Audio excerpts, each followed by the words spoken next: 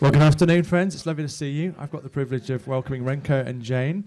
They're going to be leading this seminar. Let's welcome Remco, shall we? I've got to know Remco and Jane a little bit in the last year or so, and they've come through to Birmingham. We've just got mutual friends, and I'm really passionate about this subject matter, and delighted that you're leading us. Remco's got a global role in IKEA. A few of us have heard of IKEA, I'm sure. And we were just chatting over lunch about some of the privileges and the ways that he's able to influence what's going on in that environment. And I'm guessing you're here because you probably carry leadership in the marketplace. Just framing this, one of the things that John and Debbie did when they took on leadership of the Vineyard family here in the UK is they spoke about 5 emphases, 5 areas of concern: health and growth and church planting. But one of them was kingdom impact. And the premise for that was recognizing that the space in which the kingdom of God impacts is not just inside a building on a Sunday. What goes on outside in terms of the culture you create in your business, how you treat staff, using all those gifts to bring God glory in the environments you find yourself is hugely important to him. And so we want to celebrate you if you're in that space where your leadership is expressed in an environment, not a church-based environment. It is wonderfully valuable that you're here. And I'm really glad that these topics are getting a bit more airtime. So without further ado, I don't rob your time. Remco, we're delighted that you're here. Thank you very much. Super. Great. If you're here to get the latest tricks and tips on how to put together your furniture, it will not happen. Although I can, I could probably help you a bit there. So I've been putting together quite some IKEA furniture myself. But I know we all had our struggles. But even I, worked for IKEA for many years.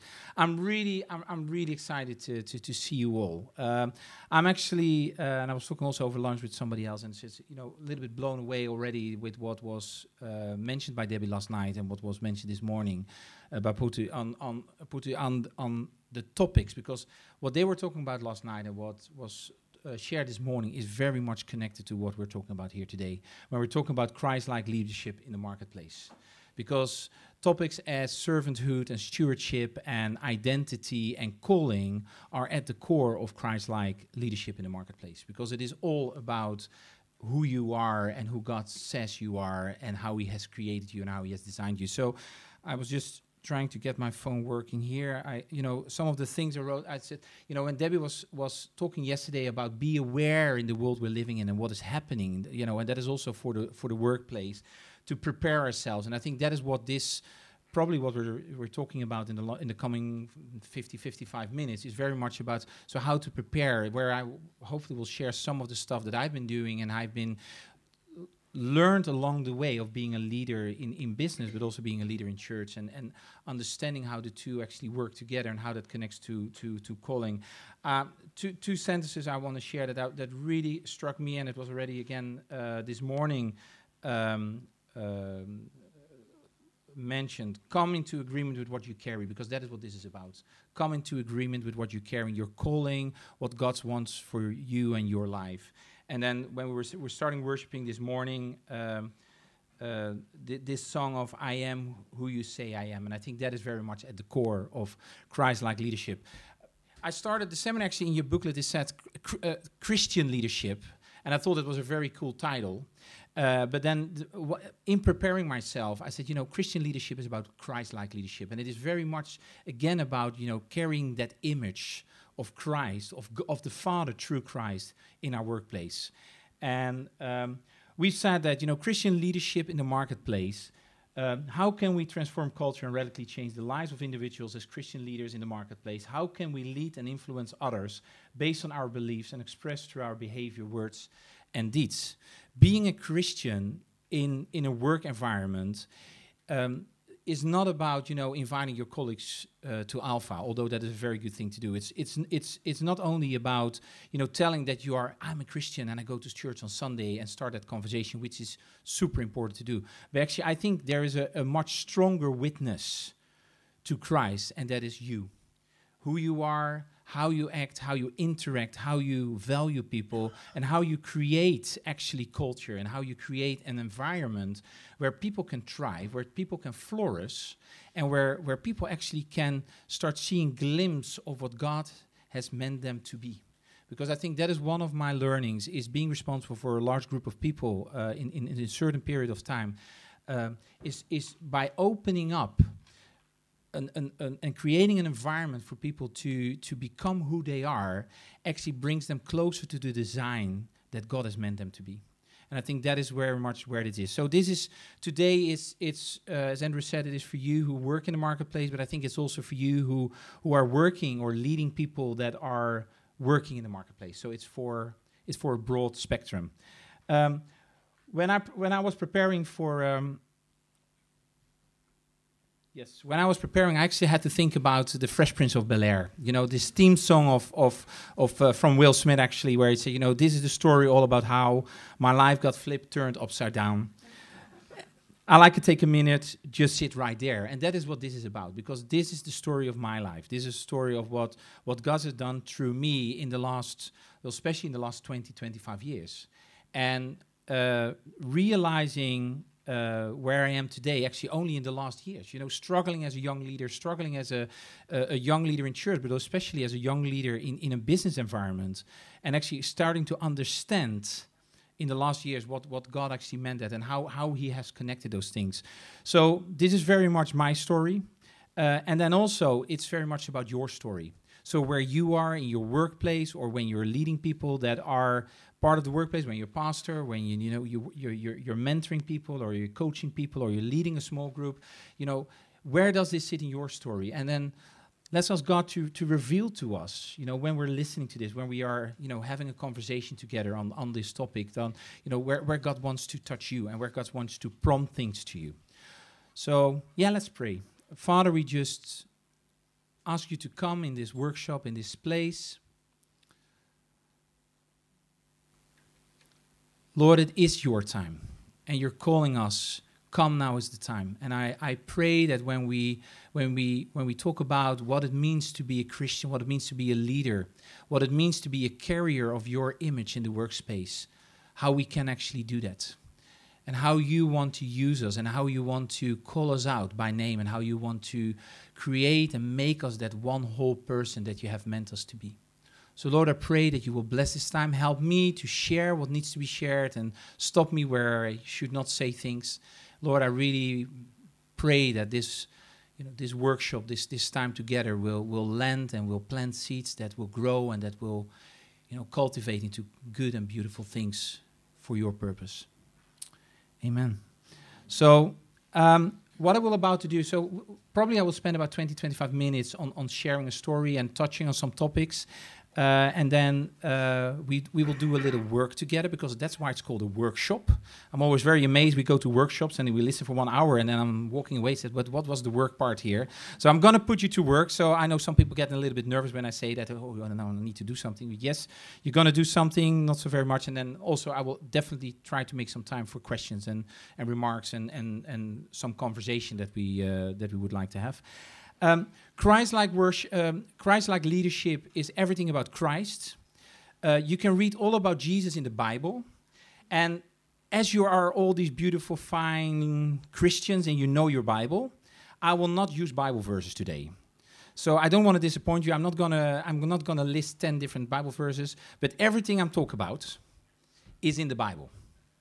And then if you find me talking about things that are not in the Bible, then please contact me and I will straighten it out. But it is all there. So there will not be very much Bible verses. There will not be so much references to that one. It is very much, because that would make it an even bigger story. But it is about following the image and following the example of Jesus. So my story started actually, or this part of my story started with a new assignment. At a certain point, working for IKEA, and you recognize, of course, the big blue box. Working for IKEA, I got the opportunity, after already being involved in both national and international roles, global roles. They asked me if I wanted to take over one of the stores with a very specific assignment, and I would normally say that the assignment was to help people to reinvent themselves, to help people to get back the passion for the company, for the product, and for the customer.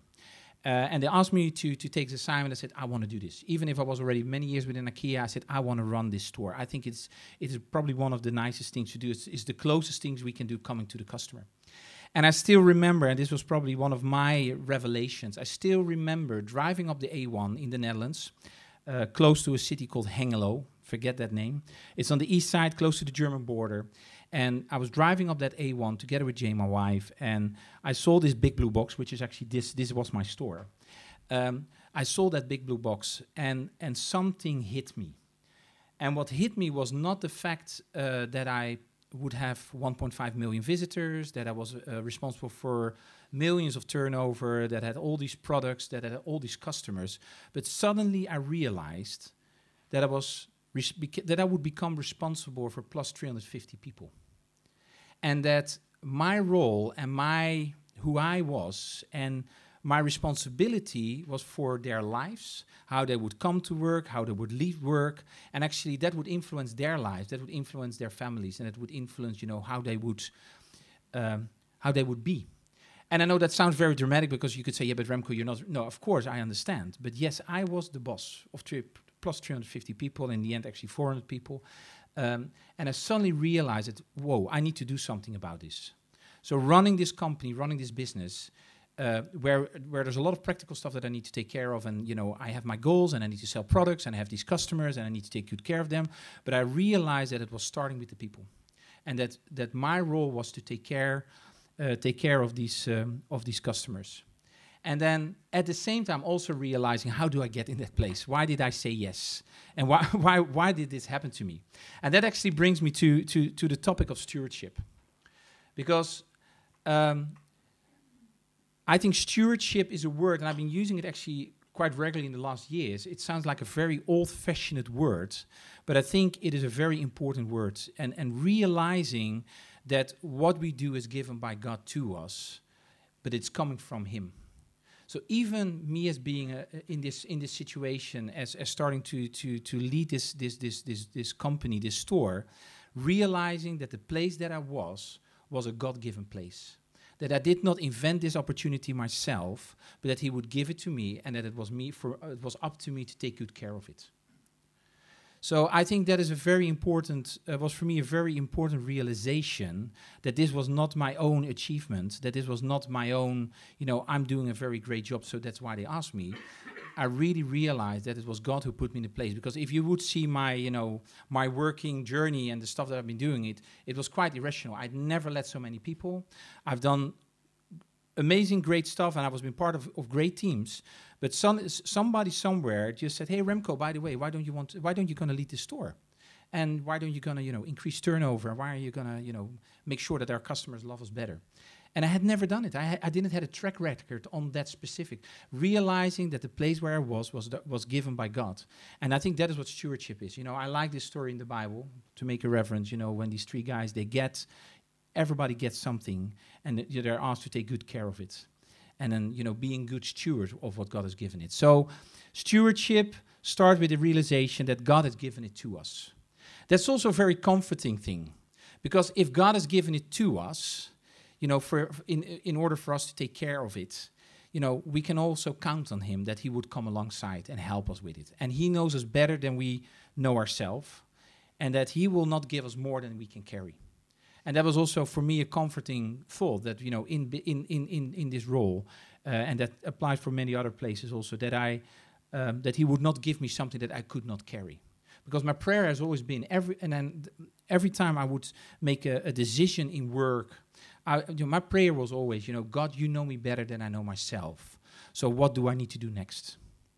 And that has been, and I've been changing assignments about every 3-4 years. It would always be my prayer, God, you know me better than myself. You know what is necessary for me in this place, in this time. So what do you want me to do next? Where do you want to lead me? What do you want? And I've always seen opportunities arising, and also seeing God's hand in taking the right decisions there. So it starts with being God-given servanthood. It also means that if it's given by God, that we need to take very good care of it. And the way we do that, and I like this sentence, is, I have not invented it myself. If I would have done it, I would have trademarked it. But, to do it for an audience of one. So to do it for Him. Which means that we as Christians, I believe that we are called to excellence in the workplace. I think showing Christ is showing excellence in everything that you do. In every way that you can do. That means that you do what you say, it means that you are fair, it means that you are honest, and it means that you will go the extra mile. Because I think that by doing that, we can actually show Christ, we can show what it is to be a Christian. We do it for God, and we do it excellent. And I think that is a very important part of stepping into this, God-given and for an audience of one. It is very much about servanthood. And this is actually a very big umbrella. I know we talk a lot about servant leadership, but actually I would actually talk to my team a lot about servant leadership.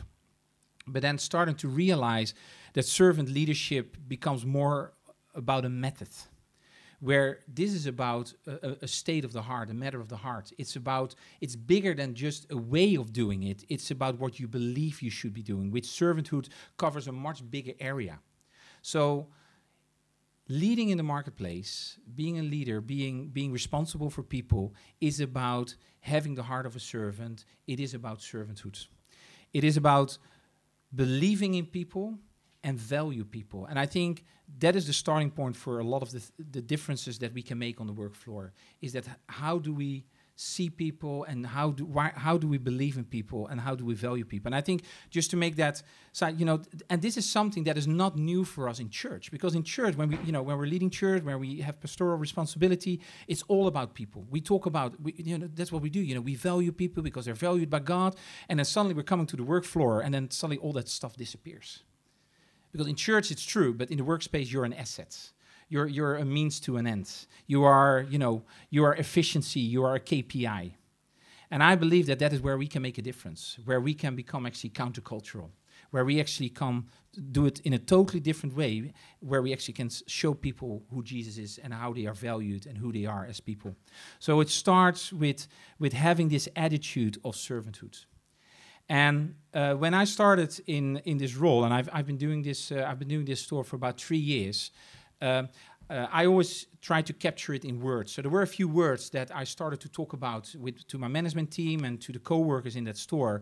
And one was communication, which I felt is a super important word. How do we communicate? And that communication is an intentional thing. It's not something that comes falling out of the sky. It's actually one of those words. And I tell this story. I told this story to all my co-workers every time. So, when I went to my pastor and preparing for my wedding, the only thing that my pastor actually, we were thinking, now he's going to talk about the birds and the bees, and he's going to tell us all these fancy stories and how to have a happy, healthy marriage and all these things. Actually, the only thing he told us was, it's all about communication. I don't know if he told you also, but he told me it's all about communication. And I've kept that, because communication is one of those things. And sorry, it's not on the slide, but I just felt talking about it. We always believe that we are communicating. But communication, thinking that you're communicating, think again, because we're not communicating. Communication has to do with being intentional. Has to do that you have to think about it, what you communicate, to who you communicate, how that message comes across, and what it does to the other person, and then repeat it again and again and again. And I believe communication is an important factor.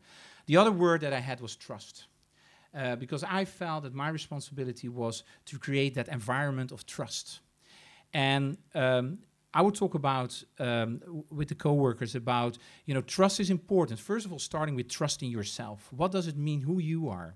What does, trust that you can do this job. Trust that you have that possibility, the opportunity to actually do it. But also trust your colleague. Trust them that he or she is sitting in the same boat and wants to have the same out of this one. So how can we create trust? And with trust, I always believe, you have active trust and you have passive trust. And passive trust says, is where we lean back. And where we say, you show me, and then if you're worth it, I'm going to trust you. Or active trust, where you actually say, no matter what, I'm going to give you trust. I'm actually going to give you the benefit of the doubt. I'm going to trust you because you are worth it. And some ways, and that trust actually creates space. Creates an environment where people can flourish. It creates safety, and we all know that safety is one of those elements that people need in the work floor, in the workspace. They need to feel they're trusted. They need to feel safe, and we know from read the research around it. That is where people struggle a lot. They don't feel safe. They don't feel valued. They don't feel trusted, and that creates a very strange atmosphere. So trust leads to creating space for people actually to become who they are. It also means for you as a leader, and that was one of those things that I had to learn, trust also means to let go. And that is probably one of the hardest things, is to let go. there's a difference between Remco 20 years ago and now. Although I'm still learning on this side, I would say, when it is about letting go. My suitcase lost yesterday in the airplane because we couldn't bring it on board, and I had to let go of my suitcase, and that was a tough thing for me. Probably doesn't mean something for you, but it means a lot to me. But I had to let go. So how much do we dare to let go? But giving trust means that you need to let go. Giving trust also means that you in that environment that you create, that you allow others to do things in a different way. So you say this is where we're going, but you allow others to do it in a way that might not be directly the way you would have done it. And that means that you need to let go. And that means that I had to learn that, to really bite my lips sometimes. Say, I should not say here something. This is because, Remco, you need to trust people. You believe in people. People are creative. People are made in the image of God. They're good people. So let it go. And I really had to learn that. But if you start doing that, you see people actually flourish. And some examples of actually how we did that. So one of the things I did in this environment was, this is I was leading a store 7 days a week open, long opening hours. So rostering, setting schedules is a very tough thing. And we had whole machinery for that, and there was a lot of algorithms behind it, and it's a very tough nut to crack actually for a lot of retailers. And then you put names in the machine, and then a schedule comes out. And I felt that my coworkers, that the people were not happy with that because they didn't have control. And what people want is have control. They want autonomy. They want to have control. So I actually gave the rostering, the scheduling, and I know this was a big step in that environment. I gave it to my coworkers. I said, okay, this is the play field. Yes, we have X amount of customers on these moments in the day. We need to be there for the customers, but you're going to figure it out together as a community, how you want to do that, smaller communities. So giving trust to your coworkers, and that created a whole positive, thing in that environment where they say, oh wait, so I can do that. Yes, you can do that yourself. So we don't have to come to you. And of course, to be very honest, I was not on the detailing with schedules myself, of course. But so we don't have to ask for permission. No. This is what the framework is, and we give you trust to do that. We did the same with all the tasks that was per department. So I started, and these are very practical examples. Said, okay, these are the tasks that we need to do. You as a group of people figure out how you want to do it, who will do it, and when you will do it. And these sound very strange, but it created an environment where people started to believe again, where people started to be valued again, where people started to feel that they could actually do some things themselves. And that they were not part of just a big machine, but that they actually were human beings, that were listened to, and that they were actually valued for what they were doing. And the other side on that is that, we would talk a lot about, it is okay to make mistakes. And when you say something like that, you also need to follow through. So yes, it is okay to make mistakes, and we don't hit you on the head straight away, or actually not so much. There are mistakes that you should not make when it's about safety and when it's about some legal issues. But we became a community of people that actually felt that it was okay to make mistake. I will not say so much about community. That was one of the goals that we have. One of the 3 goals we had as a store said we want to be a great community to work with. So then you start also to address people in a different way, and you start to gather around common goals and around common interests. And what does it mean to be a community, not just a workplace, but also carry for one another. But that's a whole different story. So it is about, as I said, it is about people. People are what it is all about. In the center of what we're doing, allowing God to work through you. Because although this sounds quite technical, and maybe some of the examples, will hit the floor and doesn't land everywhere, it is very much about how do we have an impact on people. And that's stewardship as a starting point for me as a leader, and me being responsible and understanding what God has given me, stepping into servanthood, leading people from a place where it was not about me, but where it was about the people, where it starts with me, but it is not about me, started to have an impact on people. And people started to open up, and people started to flourish, and people started to feel alive. And that sounds very strange, but that is what happens when you do it in that way. And I personally believe that is probably a much more powerful way than slam people in the workspace with the Bible around the head, because they were experiencing something they had never experienced before. And actually, yeah. So I've been in situations when this was started to go on, where I could actually speak into people's life, which we probably as Christians call prophesying, in work environment, where I could address things, where there was revelation on people's life or situations they were in, without them knowing it. And I actually became very good. My HR manager was always, well, I don't think she was all too happy with that always, but I was very good at making people cry. But I would say for the very good reasons, because it was always crying around who you are as a person and where does your passion sit and what do you feel. Well, I would not talk in words as what do you feel called to, because that sounds a little bit strange. But where you are and what makes you happy, and we would have, and you could speak into people's life, and I think by doing that you bring people closer to God.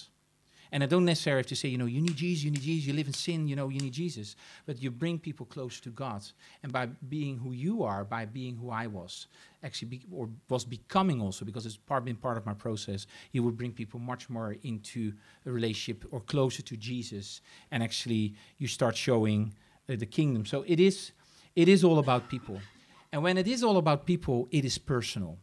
And I think if there's one sentence in business I hate, is this sentence, and you might have heard it before, oh, sorry, it's business, it's not personal. I believe that as long as when we're working with people, it's always personal. And I know we're doing more with computers and AI and robotics, and there's a whole area out there that we probably have to think about. But when we're dealing with people, it is always personal. When I'm talking to a coworker, it's personal. What I say to that coworker has an effect, because I realize I'm the boss. Even if that's, it was not on my name tag, because within IKEA, as you know, especially in a store, we don't make any differentiation between, where you are in the organization. We all wear the same yellow shirt. We all have the same blue trousers. We all have the same shoes, which is very much part of our culture as an organization. So you would not, but realizing that it would have an effect on people. So it is about personal. And I had this conversation when I was sitting going through, some processes with my leaders. And I actually asked this question to my leader. Said, okay, how personal do you dare to be? I know that English is not the best way English, but how personal do you want to go? And are you daring actually to become personal with your coworkers? Are you daring to step away from only talking functional into talking personal? And the way I started to work with that one is that, for instance, I started my agenda was open anyway, so everybody could see my Outlook agenda. So you were experienced with Outlook. Everybody could see where I was, what I was doing. And it was okay to make appointments, and of course it was up to me to accept it or not accept it. But then I started to plan for what I called one-on-ones, you time. And I would ask my management team, I had a management team in those days of 8 people that I was working, of course, very closely with. I said, I will give you time. So one-on-one, 1 hour, every month. Doesn't sound much, but it is a lot when you see what you have to do in an organization.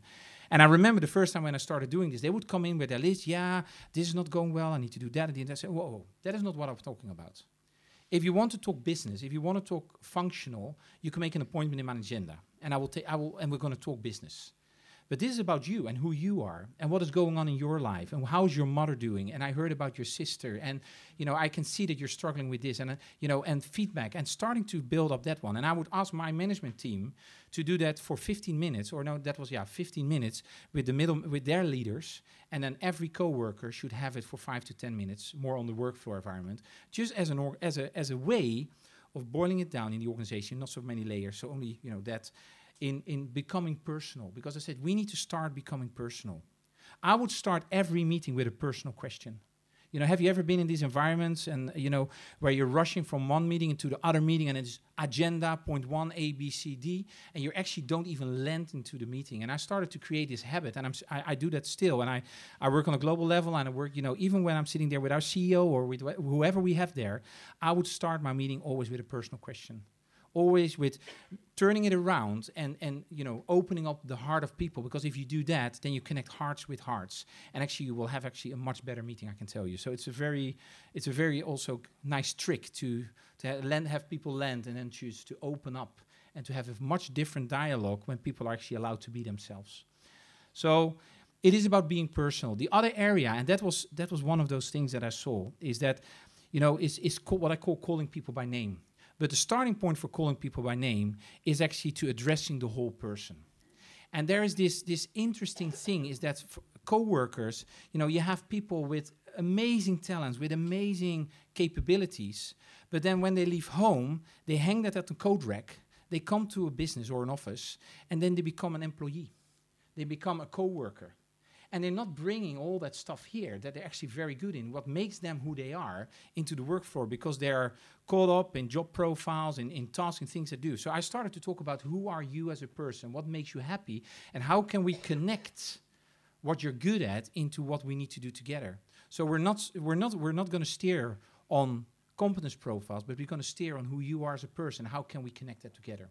And of course, there are limitations to that one. I'm also not naive, but it helps people to actually come to a place that they could be who they are.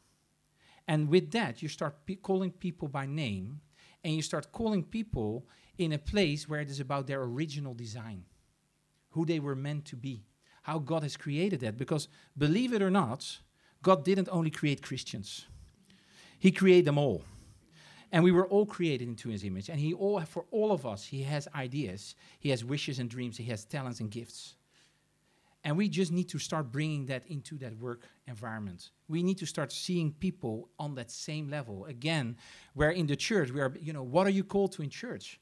Why don't we ask that same question? Probably rephrase it in the work floor. You could ask very simple, what makes you happy? What is the one thing that, when I wake you up at night, you would say, I want to do that. What is, and starting have a conversation around that one. I have been doing many interviews, interviewing people for jobs, and that will be one of my questions. And I've been in job interviews where I actually had to say, in the interview, I said, you know what? I think you should do this. You should not do this. You should not work for me, because I think what you makes you happy is this. And it sounds strange, and maybe sometimes I had it wrong, and there's a lot of forgiveness in that, I hope. But that is the conversation in how you have with people when you value people, calling people by name. And the other one is also one I did one of my mentors in the vineyard that would always talk about eyes of grace. So how do we look at people? And I would use this sentence many times, especially when we were talking about people where it was not going very well or they were not behaving very well. How do we look at people? And when I started as a leader, I would see people, when I started in my first years at IKEA, that's enough. Actually, IKEA fired me in the first 3 years. Seriously. No, it's not, my manager said at a certain point, Remco, this is not going well. I think you need to rethink your career choice. I think working with people is probably not your thing. I think, and they literally actually, through a complete crazy godly intervention, something popped up in the organization actually that led me to a global role, which I could not have imagined myself. But actually, after 3 years working for IKEA, they said, Remco, this is not going to work. Let's do something else. But how do you? Because I saw people in a different way. I could not go beyond, efficiency and seeing people as asset, or seeing people as, they need to do what I do, they need to listen to me, all this kind of crazy stuff, which I would not do in church, which was very strange. I would do it in a business environment, but in church, leading a youth group or being part of a youth leaders team, being in church in leadership roles, I would not approach it that way. But in business, apparently, I was approaching it in that way, because I at that point, I had not made that connection that it is one and the same. There's no two worlds. There's one world, there's one God, there's one person, which is me, myself. So looking at people with eyes of grace. So how do we look at people with eyes of grace? How do we want to address people? And what do we see behind people? And actually, there are no bad people. People sometimes behave bad, and people there's reasons behind it. But there are, yes, and of course, I fired people or I had to let people go, or we had conversations where it was not working out. Of course, that is also part of this. But I also believe that is my responsibility, to help people to come in a place where they actually should be, which sometimes means that you have to let them go. So working with people is about being personal. It is about calling people by name. It is about having eyes of grace. And there's tons more that I could share on this, but this is where it does. And then maybe some examples. One of the things I started doing in my store was having birthday breakfasts on being personal. So the first Wednesday of the month, the last Wednesday of the month, all the co-workers that had that birthday in that month were invited for a breakfast with the store manager. And as not with the store manager head of the table, I would serve them. I would actually prepare the food together with them. I would actually help them, and we would have a conversation. This was very much about giving them an opportunity to have a conversation about their lives, but also about the work life. And that became actually a super important part of our culture.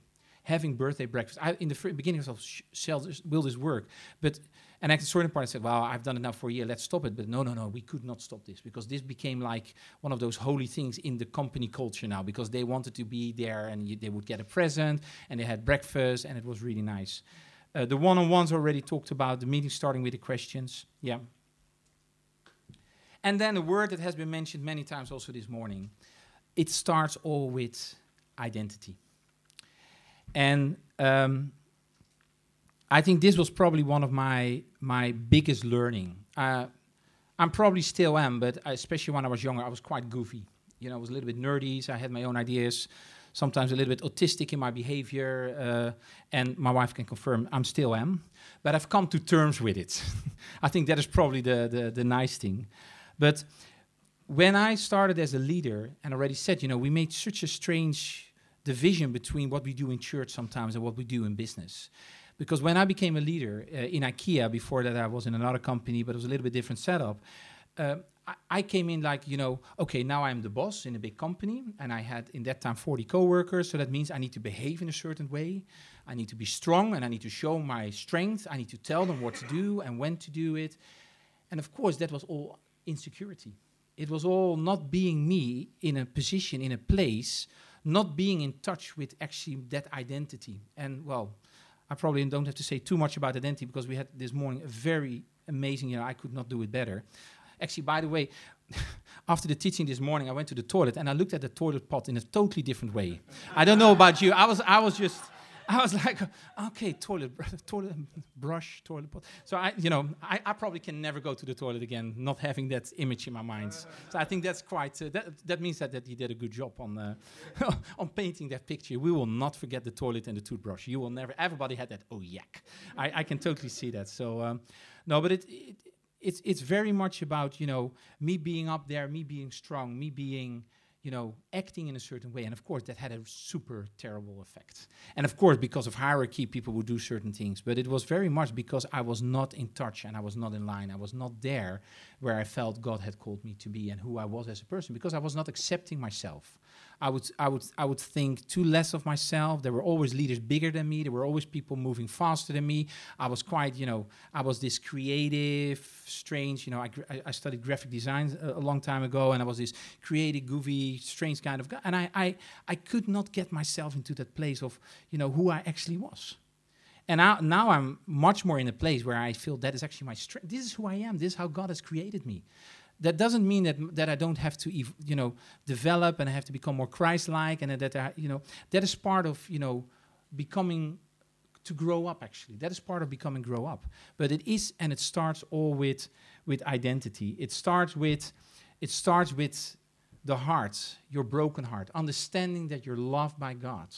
The same way, before you can do that, what I talked about, servanthood and stewardship, and you first need to actually have been loved by God yourself, understanding who you are as a person before you can actually start loving people back in that same way. It is Christian leadership is the matter of heart. It is about daring to be vulnerable. And I think especially in this time, I heard this morning also somebody made, the VUCA world and all the uncertainty we are in, there is a huge need for strong leadership. But it's not the strong leadership that is found in power and in might and in violence. It's the strong leadership that is found in vulnerability, found in the fact that we are who we are, that God has called us to be, who He sees us that we should be. And that is where vulnerability, and I had to learn what it meant to become vulnerable. I had to learn what it was to cry in front of people. I had to learn to really share my heart, much more than just, a strategy or a business ethos. This was about, being me. And actually what I felt that when this came together in that store and this realization, because it was actually the point where it actually started to realize that, wow, this is actually what God has, I had to learn, it took me 25 years in working to come to that point, that was where God wanted me to be. It is about vulnerability, and it is as a leader about being human. And there's no better example on being human as Jesus. Jesus laid down his godlyhood, being God, and he became human. And even in being a servant, he became human. And I think that was one of those areas where I had to learn that as a leader, I'm actually just human. Where I felt that a leader was like, you're kind of from a different planet, you're a different species. You have to act and work and do things in a total different way. But it is also about being human in your identity. And probably we'll hear much more about identity tomorrow. And we're almost there. And it came very much back to bring it together to calling. And what I had to understand, and it was actually 2011, I still remember the day and where I was, that I suddenly understand the calling that God has put in my life, and how it works.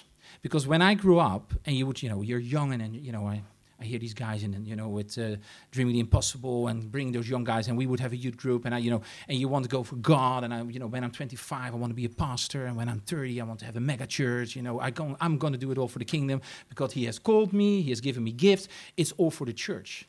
What I did not realize, and at that point, is that I am not so much called for church or marketplace. I'm called to be who I am, where I am. And that took me a while because I figured out that actually, and there's some frustration. There's also so, and I've been leading church, and I been there, and I've been doing stuff. But I've had to realize that the calling is for who you are as that one person. And I don't believe, and I might say some, I don't believe that we are called for the marketplace. We are called for the church. I think we are called. We're called by Jesus. We're called by the Father. And we're called in His image to do the things that He wants us to do. And I had to come to terms with that one. And that was for me, 2011, I was sitting in a forest, I was going through a kind of training, and I suddenly realized, and it sounds really strange for me, it was like, I am a leader. And I had to come to that point that I had to accept that God has called me as a leader, no matter where I was. So in church as a leader, and in business as a leader. And where actually this started to evolve, and I remember that I was having a conversation when I was doing this store, and that was actually where this story started for me, that started to write down some of these things, and there's much more, where I had a conversation in how I was leading my store and how I was doing that somebody said actually, Remco, what you're doing, you're actually ministering to your store, you're pastoring your store. And that was like, this light, oh my goodness, this is actually what it is. Being called as a pastor, being called as a leader is not depending on a church building. It's actually where I am. And I started looking back. I said, the way I've been leading this store is exactly the same way we want us actually to lead a church. The same way we approach people, the same way we address things, because that is who God has made us to be. That is how He wants me to be. He doesn't want me to be a different person in a work environment or in a church environment. But I didn't have that. And it took me, it was 2011, so I was already, I was 25 by then. No, I was, I can't even remember how old I was back then. But I think in my 40s, early 40s, that actually I realized suddenly, whoa, this is what God has meant. So, and this was the missing link. And I think when I heard Debbie talking last night, and when I heard actually this morning, there is such a truth in that, in this identity piece, who you are and in which image we are created.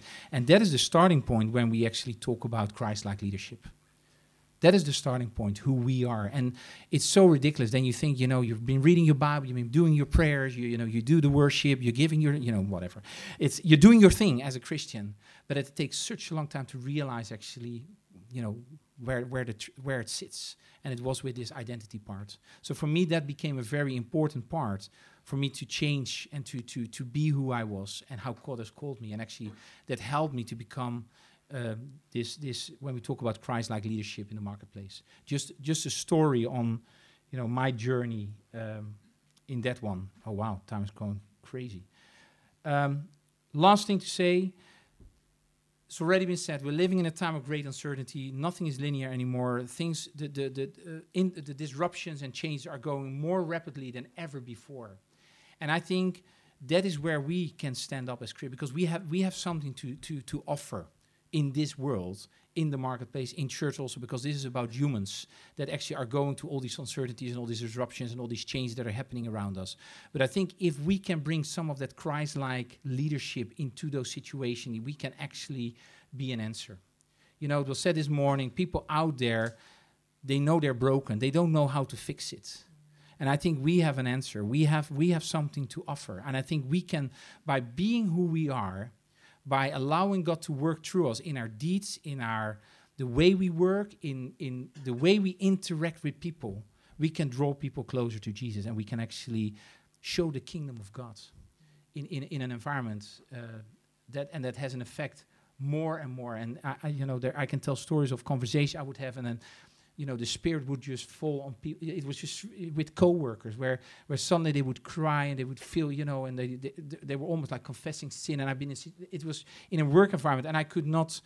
It was really strange to experience that, but you could feel that if we bring Christ in that way to the work floor, I also believe that the rest will come and that His kingdom will break through in that place. Okay. We have about 15 minutes. So let's just take 1 minute. And I see people have paper, but you don't need paper. You can also use your phone.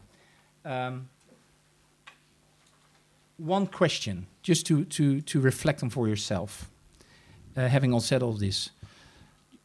Just think about this for 1 minute. How does this story fit into your story? How does this story fit into my story? And when I say my, I mean you.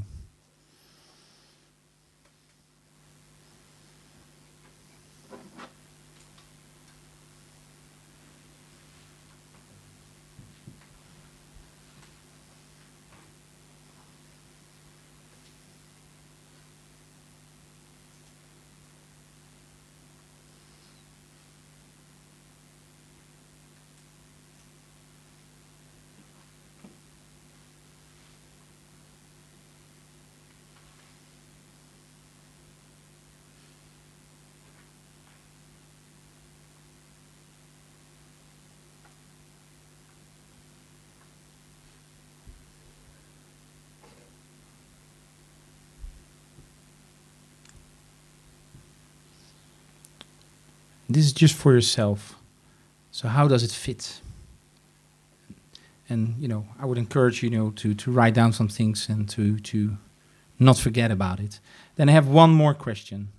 And I would actually say let's make groups of 3. No, let's do 2, because I think we, time-wise. And I know this is a little bit... and actually, normally I would say find a new friend. So it should not be your wife or your partner or your teammate or your church member or whoever. So find a new friend, and there are probably a lot of people here that can be in the need of some new friends, and just come on, and just have a conversation. And I know that we have to open up a little bit here, but how can I live out my calling in my everyday work life? That's the question. Let's spend 5 minutes. Find somebody in the room. This might be messy. That's not a problem. How can I live out my calling in my everyday work life?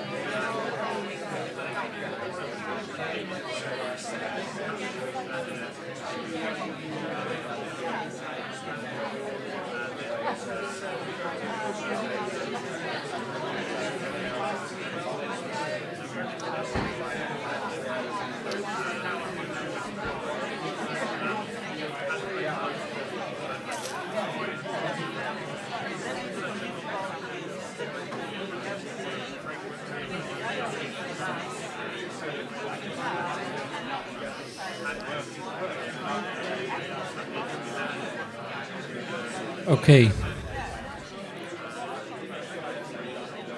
can start rounding this up.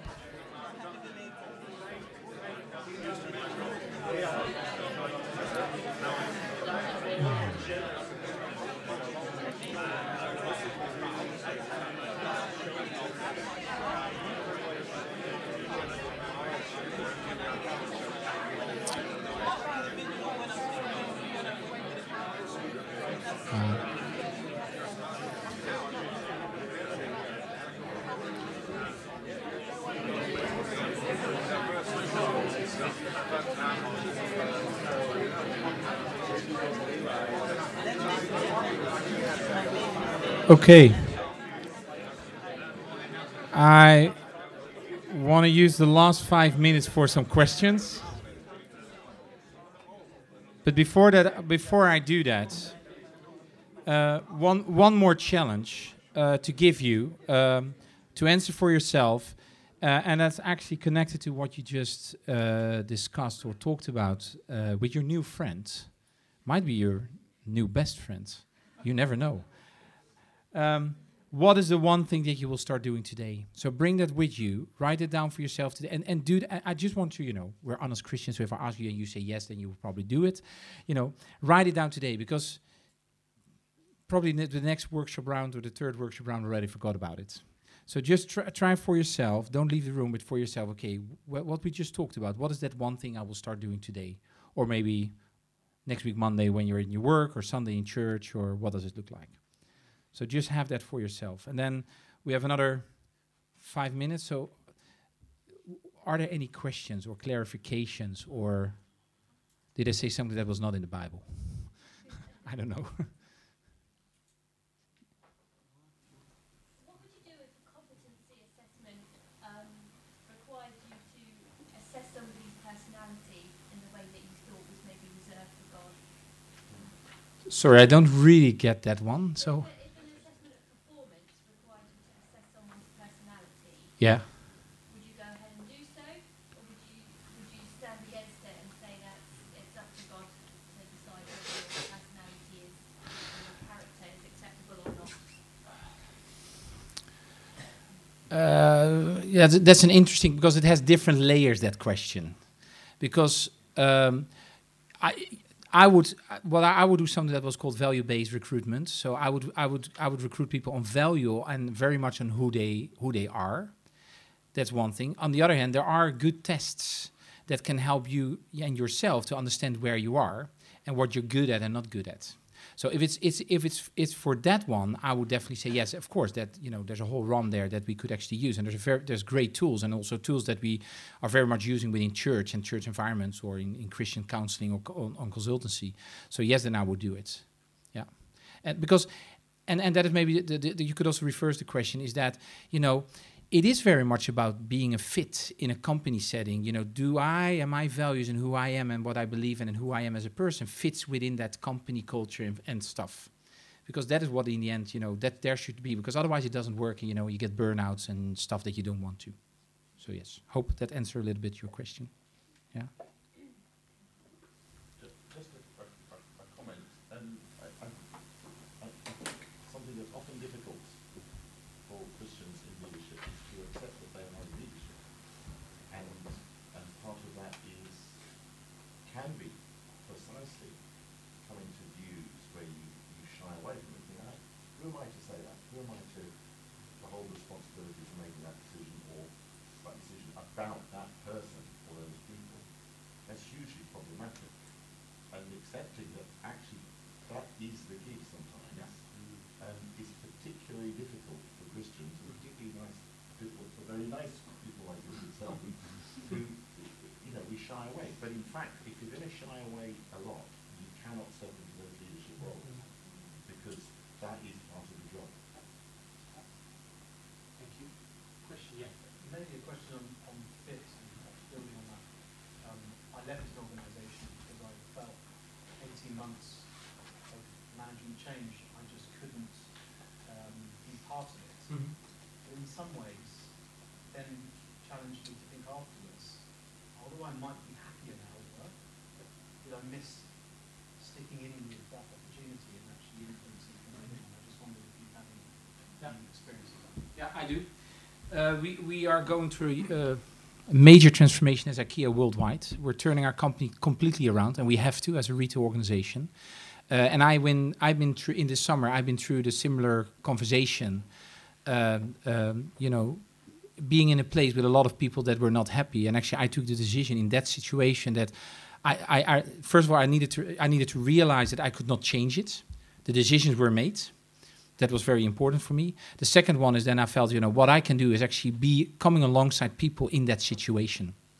And I took that role. I had no in that point I did not have managerial role. So I had a leadership role without coworkers, but I felt that my role was to help people to answer some of the essential important questions about life. Who am I as a person? What gives me energy? Can I still live up to, does this come to? So yes, you can do that. That's my experience too sometimes. But I could also have, it turned around, but I was also at a point that I could also leave myself, yes. Yeah. Yeah. person you employ, there are obviously countless others that you're not able to employ. Yeah. Multiple. How do you go about giving feedback? Do you ensure that you can give feedback to those that are unsuccessful? Yeah, I would always give feedback. I think because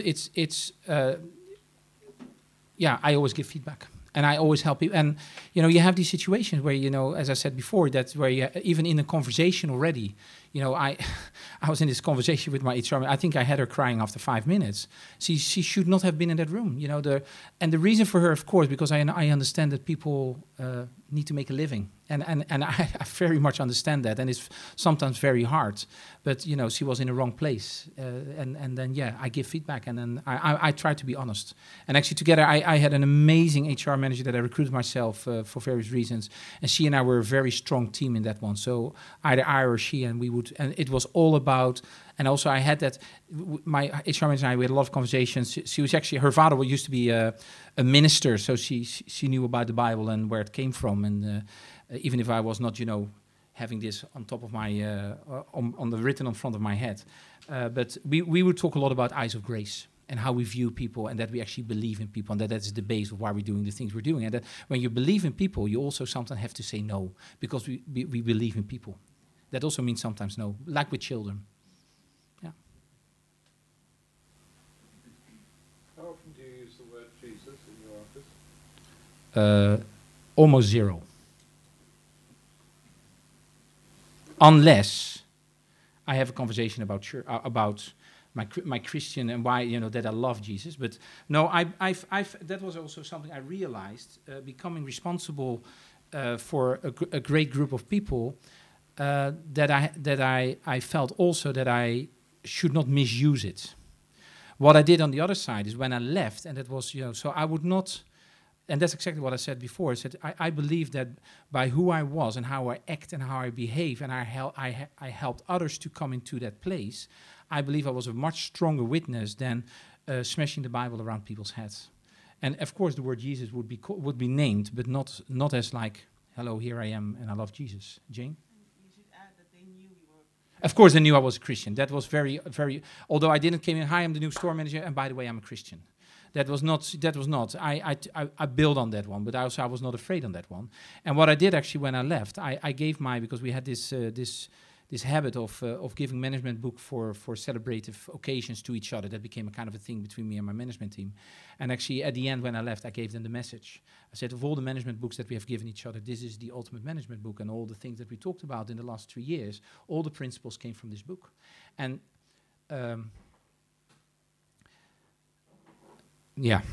that was an amazing thing that happened in that room when I did that. And I actually, you were there, I think, Jane. I prophesied over all my management members, and they didn't know I was prophesying over them and handing them a Bible. And it has it's still up to today had a huge impact on these people. And I believe that I was bringing them much closer to Jesus than I probably could have done in another way. So this was my way. There might be other ways. I believe in a lot of other ways, but that was how it was for me. Okay, some final last question, because I need to let you go because you guys probably need to run to another workshop. Sorry. With the eyes of grace, how do you discern when it's being graceful to someone and then also then just taking